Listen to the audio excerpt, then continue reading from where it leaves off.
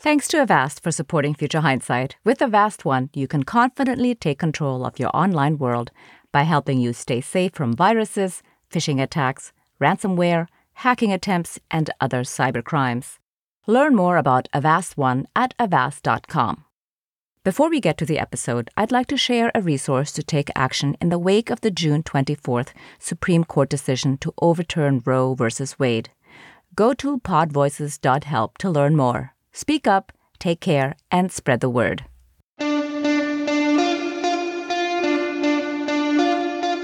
Welcome to Future Hindsight, a podcast that takes big ideas about civic life and democracy and turns them into action items for you and me. I'm Mila Atmos.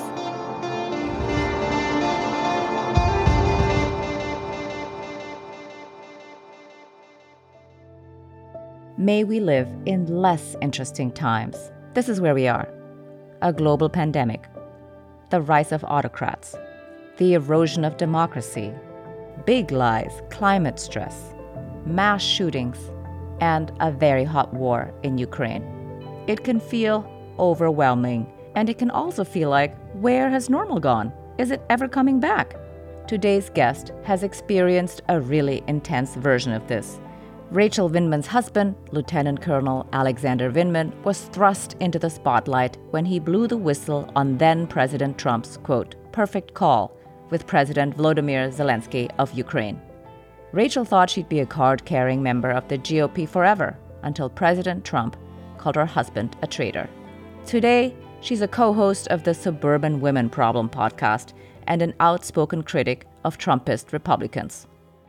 Rachel, welcome to Future Hindsight. Thank you for joining us. Thank you for having me, Mila. This is a privilege. So I thought we'd start with the moment that everything changed for you. Was it a moment?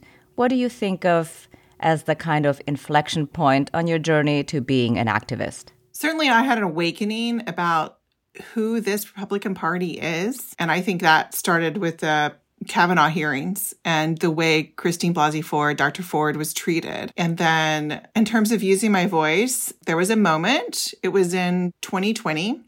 And my husband told me that a journalist with whom he had done a story, Jeffrey Goldberg of The Atlantic, had written that Donald Trump at one point, President Trump had called members of the military suckers and losers. And that piece, the result of it was he received a lot of death threats and his family had to move away from their home. And we were, maybe 10 months into our public journey. And I just was like, that's enough. We have got to speak out. What happened to us can happen to anyone. And we have to raise the alarm because we were just so normal. When I had that moment, I was driving to pick up my dog from doggy daycare, a very suburban thing to do. And it was like, we're just very normal people. And this is how it happens, right? This is how autocrats come to power slowly. It's not the big moment. It's not like the Reichstag moment. It's the slow things that build up to that allow that moment to happen. So that's when I was like, we got to do something. And our first step was making a political ad, which was a difficult thing to do, but, step by step, and you realize that your voice resonates with people and that when you put it in personal terms and you share the personal story, as hard as that is to do, and I understand why people don't want to do, but that's what resonates with people because people can identify with the personal nature of it. Right. Tell us a little bit about your first political ad. What was it like? What did you say? And what was important about that ad? Well, first off, can I say, because I haven't written a book, but my husband has, so I'm just going to toot my own horn a little bit. I was apparently very good at it, and my husband was extremely bad at it. There was a very funny comment after he appeared on Curb Your Enthusiasm, and someone said, well, I thought he was lying during the impeachment, but then I saw him on Curb Your Enthusiasm, and he's such a bad actor that he must have been telling the truth. And that's pretty much how the political ad went. So he had a lot of lines, and they essentially cut it out because he couldn't deliver it in a natural way. But I guess I have enough drama in me that I could. So I just, I told the story. There was footage of our family kind of taking a walk.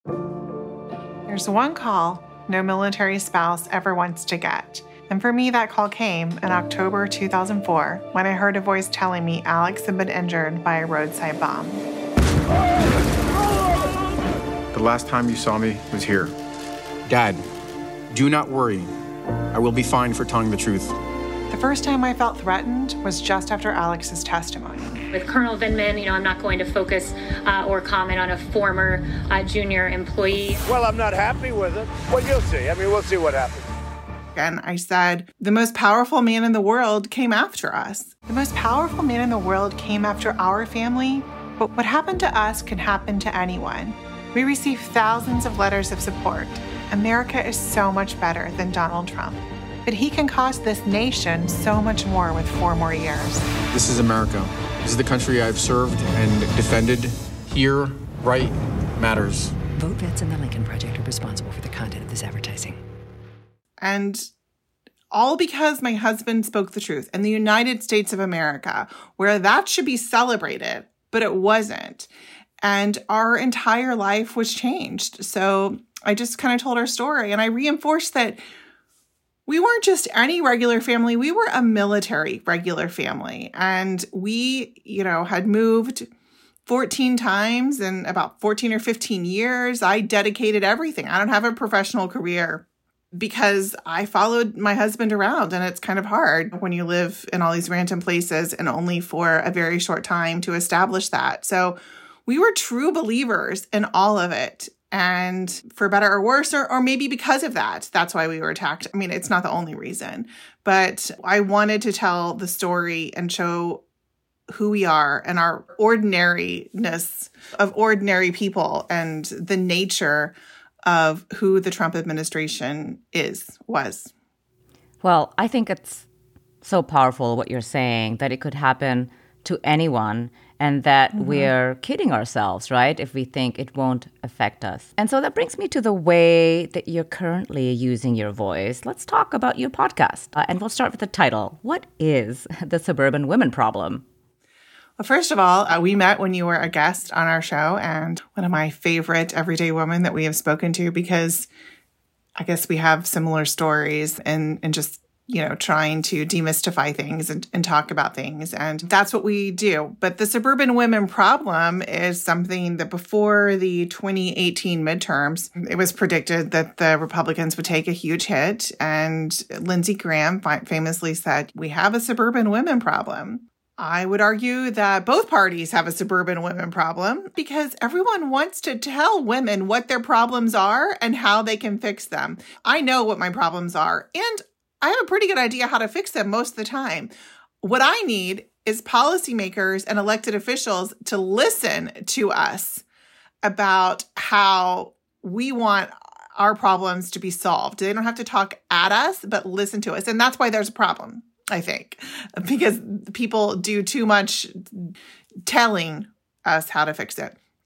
But in our podcast, we do a lot of, at this point, Mila, our news sources are so siloed.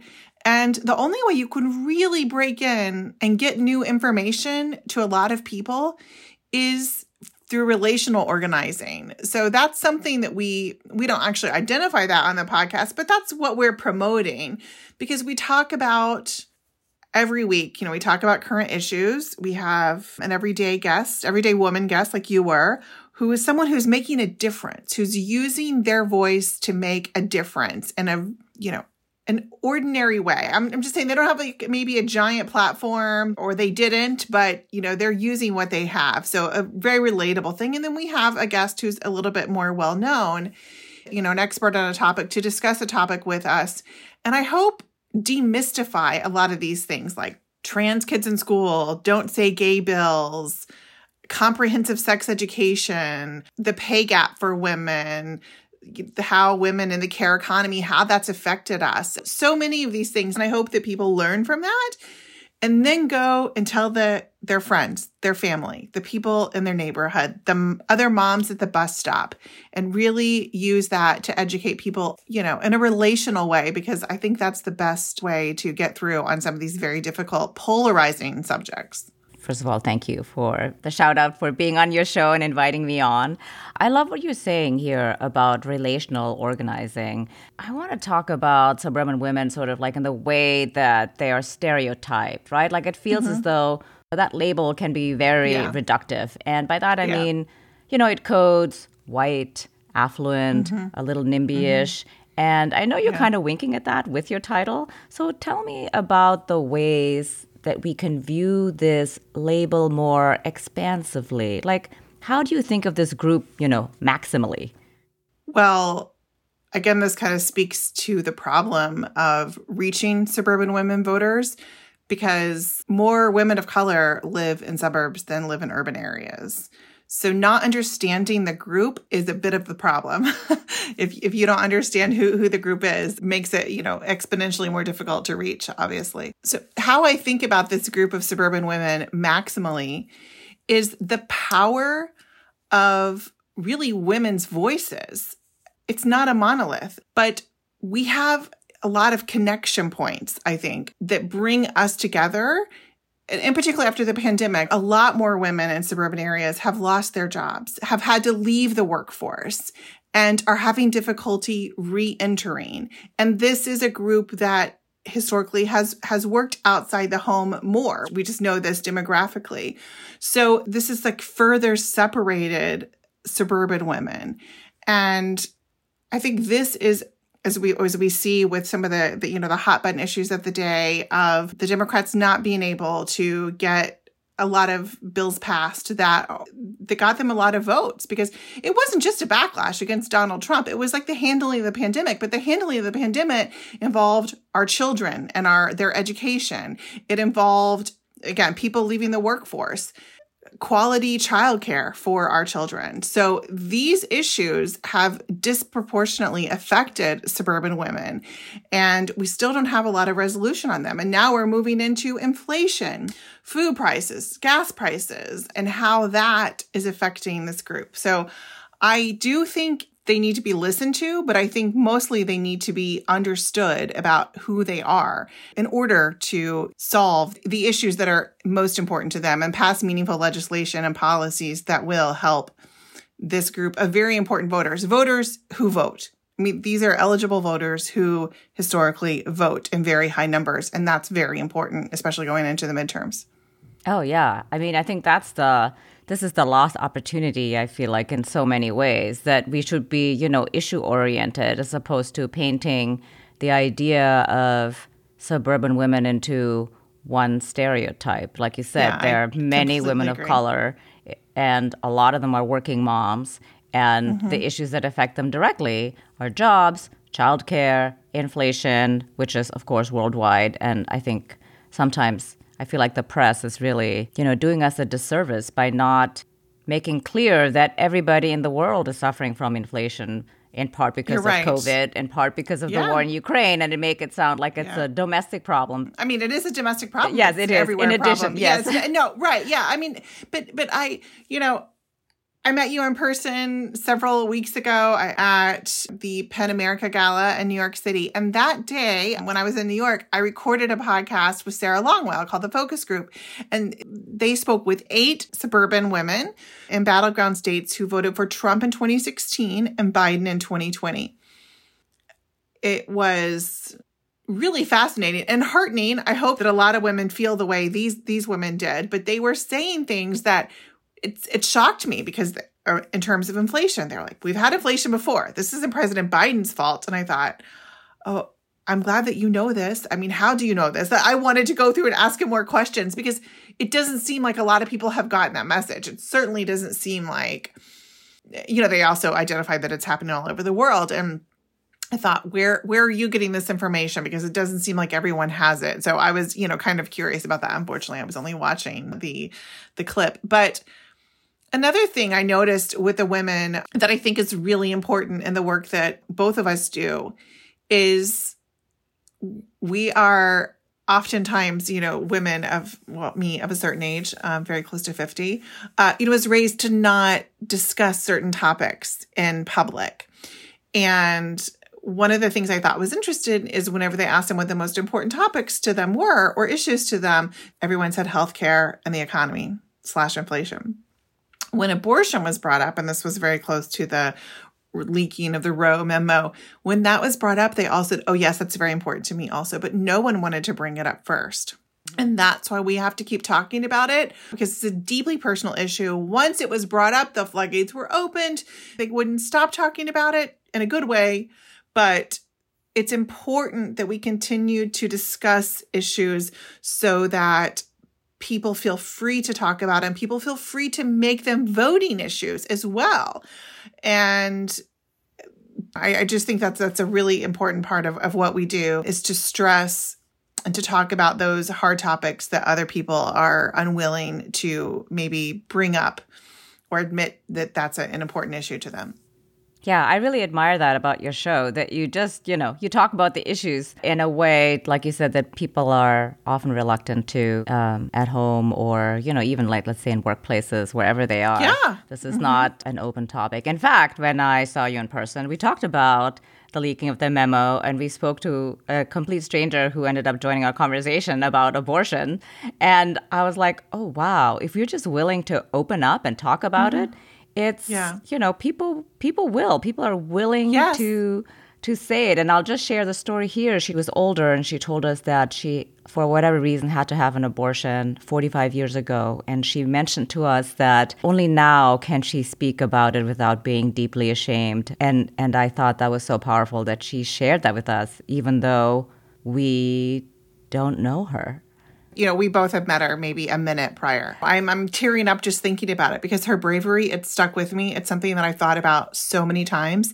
She was married. She had children, which is a high number of women who have abortions are women who are already married and already have children, which flies in the face of everything that the right wants to tell you. And growing up, I was, especially in Oklahoma, was told how the evils of abortion, and certainly I'm no abortion. I don't think it should be used as birth control. I don't think it's like a great idea to go out and, for everyone to get abortions, but I think it's a personal choice, and the government should not be part of that choice. And this woman sharing her story was so meaningful to me. And I thought, if she can share that at her age, then I can certainly talk about it if it makes me a little bit uncomfortable. If I haven't really dealt with all my feelings about abortion, I can still find a way to do it if people can share their personal stories. And those personal stories, sharing that changes people's mind, because it gives them permission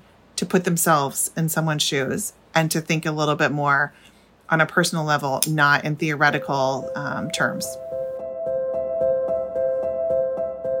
Let's take a quick break to thank our sponsor. Avast is a global leader in cyber protection for more than 30 years and trusted by over 435 million users, and prevents over 1.5 billion attacks every month. Avast empowers you with digital safety and privacy, no matter who you are, where you are, or how you connect. Enjoy the opportunities that come with being connected on your terms. Avast One is their best protection yet, giving you everything you need to take control of your safety and privacy online, accessible through a single, easy-to-use interface. Because Avast believes essential protection should be available to everyone, a free version of Avast One still includes award-winning free antivirus, free VPN, free firewall, and much, much more. Avast's privacy features keep your identity and actions hidden.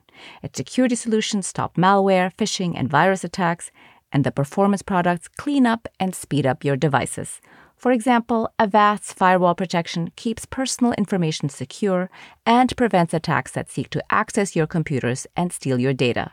I'm a fan of Avast's ransomware protection, which secures your personal photos, documents, and other files from being modified, deleted, or encrypted by ransomware attacks. Thank you, Avast, for supporting Future Hindsight. Confidently take control of your online world with Avast One. It helps you stay safe from viruses, phishing attacks, ransomware, hacking attempts, and other cybercrimes. Learn more about Avast One at avast.com. I want to tell you about another podcast I think you'll enjoy. It's called When the People Decide. It's a show about ballot initiatives, the people who organize them, and how they've shaped American politics. Conversations about democracy in the U.S. typically focus on political parties and candidates, but there's a whole other world of everyday people who are taking issues they care about directly to their fellow voters using ballot initiatives. Join host Jenna Spinelli to hear about citizen-led campaigns on political reform, civil rights issues, criminal justice, and more. When the People Decide is supported by the McCourtney Institute for Democracy at Penn State and produced by LWC Studios. Subscribe wherever you listen to podcasts. And now, let's return to our conversation with Rachel Vindman. You have a personal story, too. I heard you talk about that on your show. What happened? Mm-hmm. Well, Alex and I, we had a long infertility journey, I guess, but I had many miscarriages. My first miscarriage was on Mother's Day, a couple of months after we got married. And I had another one, I guess, a few months later. And then about a year later, I was pregnant. We lived in Germany at the time, and I was seeing a fertility doctor already. And so they were monitoring the early part of my pregnancy really closely. And I knew I was having a miscarriage. So I had gone to an appointment just to make sure that the miscarriage was happening naturally. And I was in a lot of pain. And my doctor was very concerned. And about 30 minutes after arriving at his office, I was in surgery and I had an ectopic pregnancy that was close to rupturing. And when I look at some of these restrictive abortion laws, trigger laws that, will go on the books as soon as Roe is repealed, and also these states that want to pass extremely restrictive laws, maybe they have a cutout for ectopic pregnancy, but will anyone be willing to perform that surgery? Because it's until you see the ectopic pregnancy, it's too small. Even with diagnostic tools, without looking internally, you cannot truly know that it's an ectopic pregnancy. It's not a true diagnosis until you see it through surgery. So had I been in one of those states that day, I could have lost my life, because if I wasn't able to have that surgery, I wouldn't have had time to travel to another state where perhaps it was, legal to have surgery. And that's certainly weighed heavy on me in a personal way. And I think it's such a great example that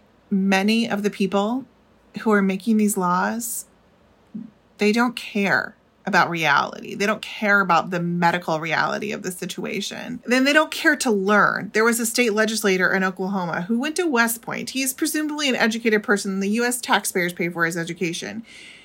He referred to an ectopic pregnancy as a child living out the beginning days of its life. As someone who has gone through fertility treatments and has longed to see a heartbeat on the screen at 6 weeks, I understand how powerful that can be. I also know that heartbeat, it's definitely in air quotes. And again, to me, as someone who wanted to see it, it was very special. But I didn't view it as a child even living out the beginning stages of its life. And that was after cardiac activity. This is way before cardiac activity. It's just preposterous. Of course, if you say it like that, you're painting a picture and people will agree with you. But it's just absolutely not true. It's not medically true. And it's misinformation. It's intentionally misleading people to get them to go along with these arcane laws that they want to pass. And they are not founded in reality. But I'll tell you, the problem is, Mila, they think it's not going to happen to them. They think it's not going to be their wives, daughters, loved ones who are going to be limited by these laws. And they also think their children will never be gay. There was a law passed in Ohio recently that they have had 4 or 5 trans children since 2014. There's currently one child in the state of Ohio that identifies as trans and has tried to get permission to, compete in state high school athletics. And they passed a law for external and internal examinations, medical examinations, to determine a child's gender if it is questioned by someone. So obviously these people don't think that their child's gender will be questioned, but a birth certificate isn't good enough. They will be subjected, if it's questioned, to an examination. And the arrogance, the hubris of thinking that that will not be weaponized against many children is ridiculous. But I guess, I mean, all we can assume is that they simply do not care. The innocent victims of these laws is not important to them. It's just about scoring political points. Right. That goes back to your point about really not listening to the constituents and serving the constituents, but having their own agenda that they're pursuing. Absolutely. Yeah. I mean, I thought, Matthew McConaughey said it really well when he spoke at the White House about gun control. But we can't be so focused on re-election that we're not doing the right thing now. Mm-hmm. We can't truly be leaders if we're only living for re-election. Let's be knowledgeable and wise and act on what we truly believe. Again, we got to look in the mirror, lead with humility, and acknowledge the values that are inherent to, but also above politics. And I guess, I can't get that out of my head. It seems that there's so many who simply do not care about doing the right thing. They think we'll do it in 2 years, or we'll do it whenever we get elected next time, or now is the time. I mean, how many times do we as moms, as people, like, you need to do it now. You're not going to do it later. You must do it now. Put your shoes on. We're leaving. yeah, I know. I mean, now, no, we're not going to wait until later. Later never happens. The time to do something now is the right time. Right. Well, I think it's incredible to hear that GOP lawmakers are pushing for ever more restrictive laws, talking about life beginning at conception, like you mentioned, right? Some talking about it happening even before conception, threatening access to birth control and life-saving reproductive care, and even criminalizing women who have miscarriages. It's totally shocking. And it's happening and it's affecting all of us. So do you think that GOP women, suburban women, are alarmed by this extremism? I know they are. Because they've reached out to me. And not only to me, but I have some really good friends in more GOP populated areas. Texas, for instance, a really good friend of mine. She is a nurse. She is an evangelical, a member of a Southern Baptist church. And after the tragedy at the school in Texas, she had a friend of hers. Many friends reached out to her, but one of them said, I hate Ted Cruz. And you're the only person I can tell. But you know what? She can vote against him. And he's not up for re-election for a long time. But what they do in the voting booth is only between them and that ballot. So they might never tell anyone. But the more we keep talking about it, the more people we reach.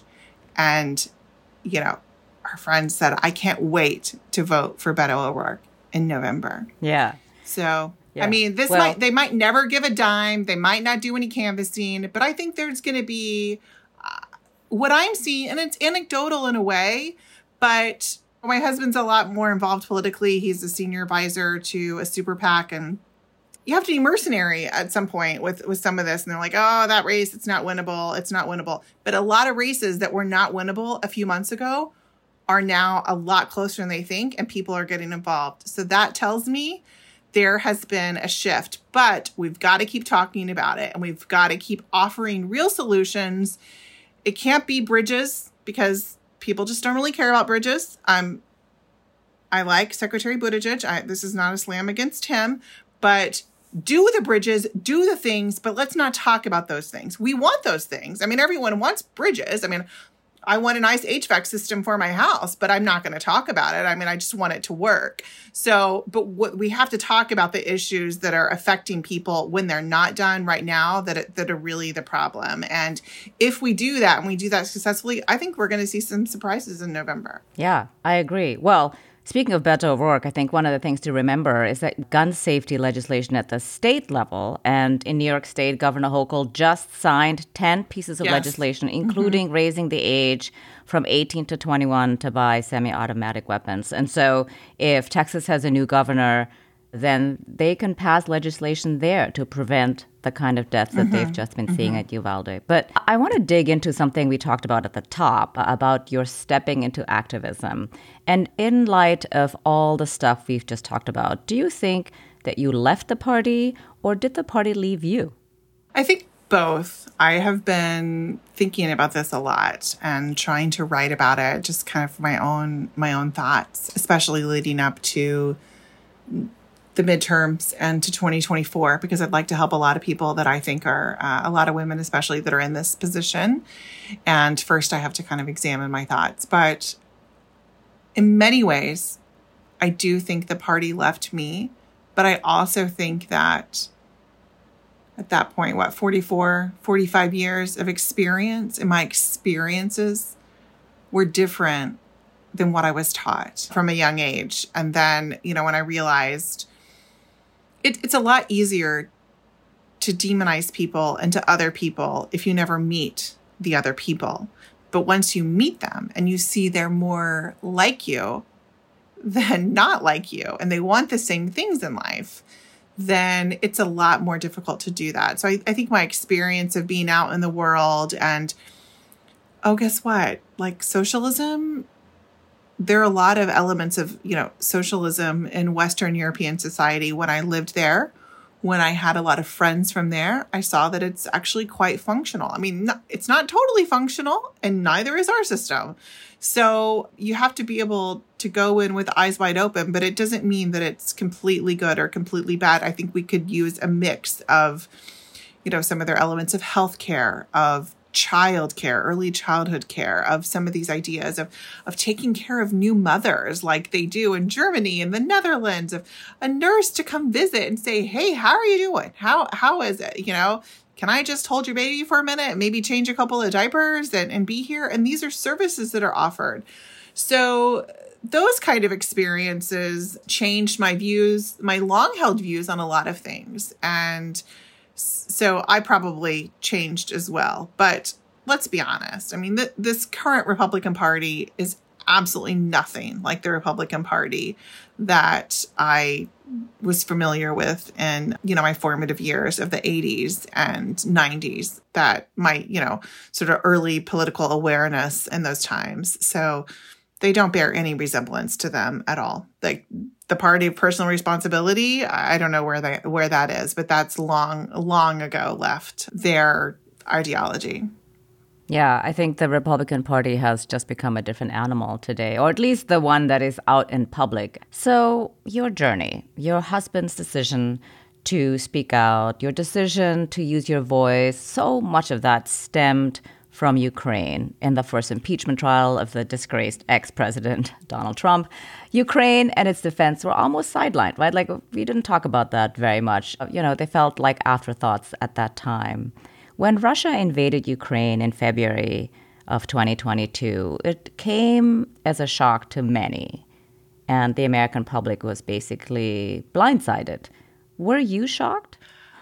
I was not shocked, but I think that's because I live with retired Lieutenant Colonel Alexander Vindman, and he had been talking about this buildup for quite some time and starting to get concerned even last summer and talking about it. And the joke that's not really a joke, we went to, the first time leaving the country, in many years, we went to London in early November.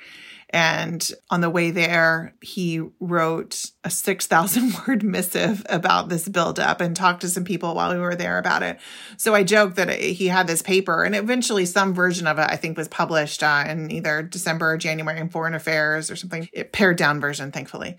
So I joked that we took it on vacation with us. This paper lived through the holidays with us, spent, Thanksgiving, Hanukkah, Christmas, New Year's, like it was very much a part of our lives. So he was talking about it and thinking about it a lot. So I guess I didn't have an opportunity to be surprised. And everyone wanted him to hedge. And he was like, I'm not hedging. They're going to do this. They are going to invade.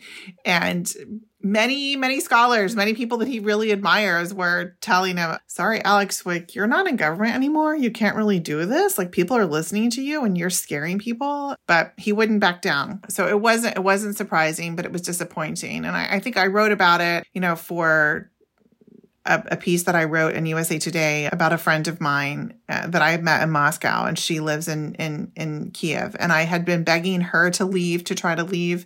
And Alex had been trying, he would translate what I would write to her. He would translate it and, please leave. And, even the Ukrainians, it was genuine disbelief. They really did not believe that Putin was going to invade. You know, she was like, how can he start a war in the heart of Europe, the biggest war? And Alex just kept saying, I hope I'm wrong, but what if I'm not? And no one is ready. And, you know, unfortunately, I think he's been pretty frustrated because it's me frustrated on his behalf, as he's always been a couple of months ahead of everyone else and kind of what they're thinking. Like, you know, when it started, like, we got to give them more now. The sooner, you know, that they end the war, the sooner we can get back to normal. And sorry if I could divert this a little bit. When it comes to the issues, the domestic issues we were talking about, one of the fastest ways we can deal with some of these domestic issues is to help Ukraine defeat Russia, because that actually will help politically, domestically in the United States and around the world. That will help because it will ease the burden of some of these issues, particularly of inflation and high oil prices and fuel prices that people are feeling. So I know there is some consternation, as there always is in the administration, about what to do and a lot of discussions. But every day that those go on, you know, many people are dying in Ukraine, both Russians and Ukrainians, soldiers and regular Ukrainian citizens. But also it just prolongs the pain for everyone else. I mean, it's hard to think that like paying a little bit more at the gas pump is not the same as losing your life or losing your home, but it still is a relatable, you know, personal pain, and something that I think we definitely need to take a hard look at.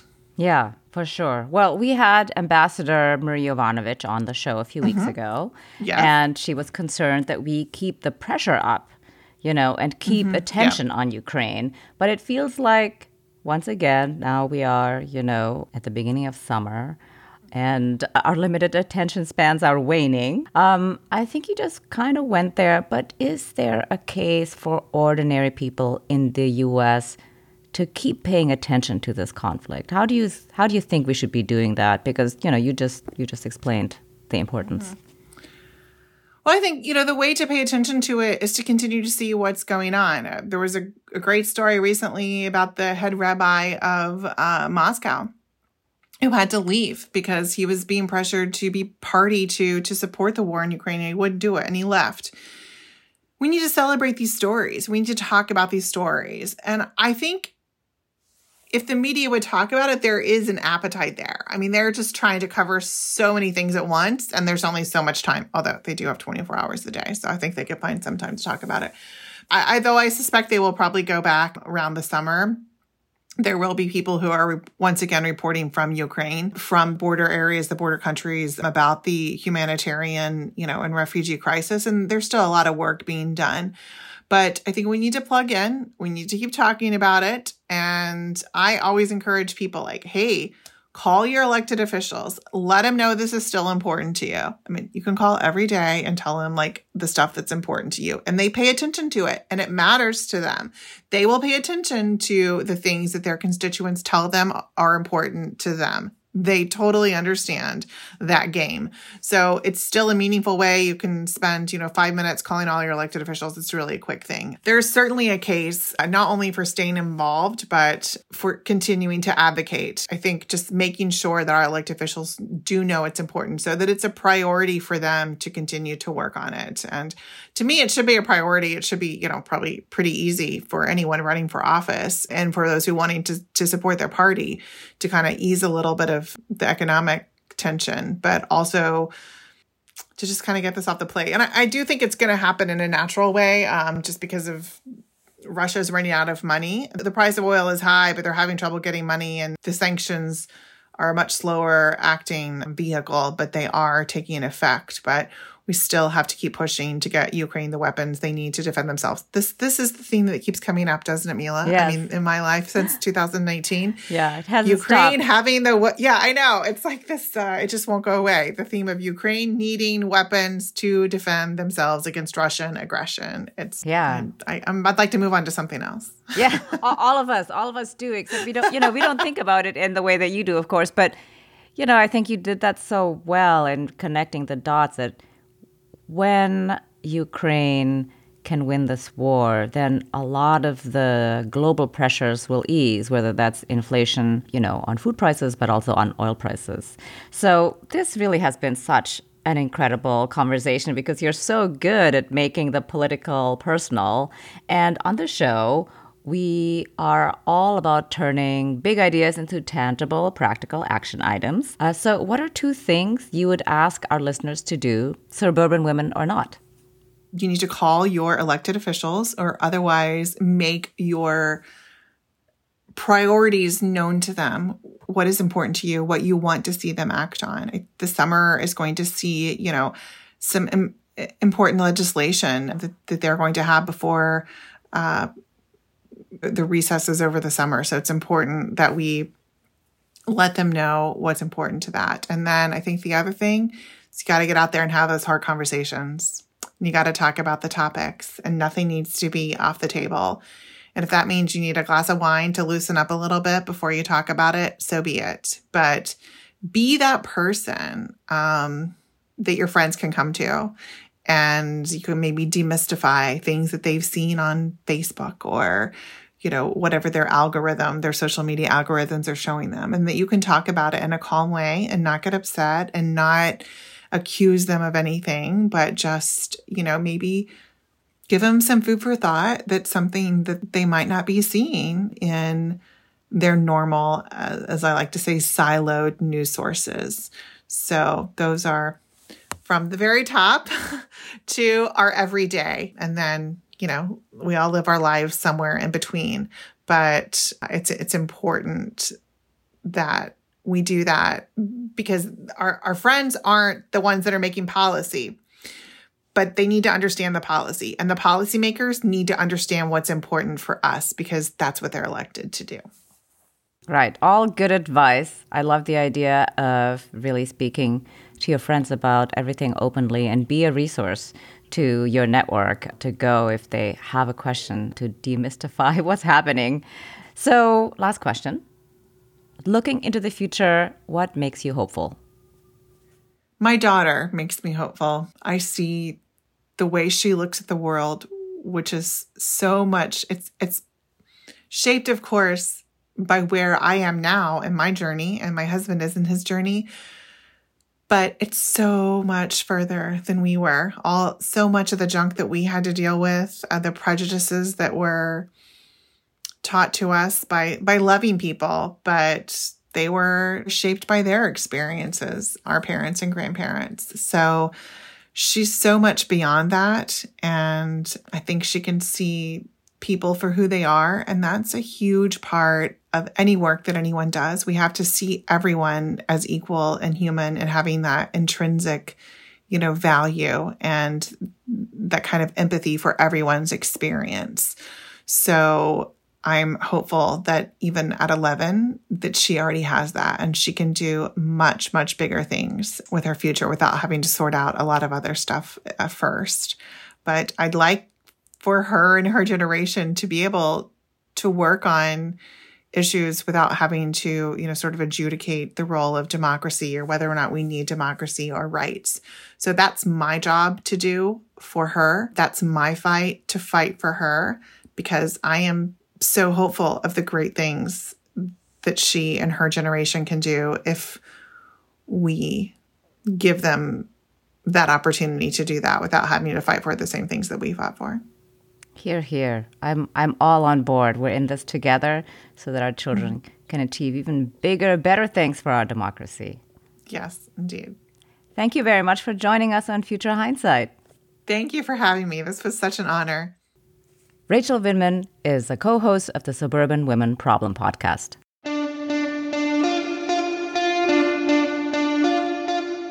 Next week on Future Hindsight, we'll be joined by Matt Kahn about the future of our cities and the future of work.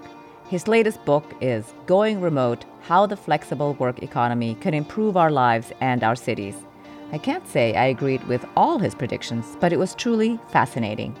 If the work-from-home workers start to spread out because of family responsibilities or passions for amenities, this will create new opportunities for face-to-face workers to go along with them, sort of like moons around a planet. It's sort of a gravitational pull. That's next time on Future Hindsight. This episode was produced by Zach Travis and Sarah Birmingham. Until next time, stay engaged.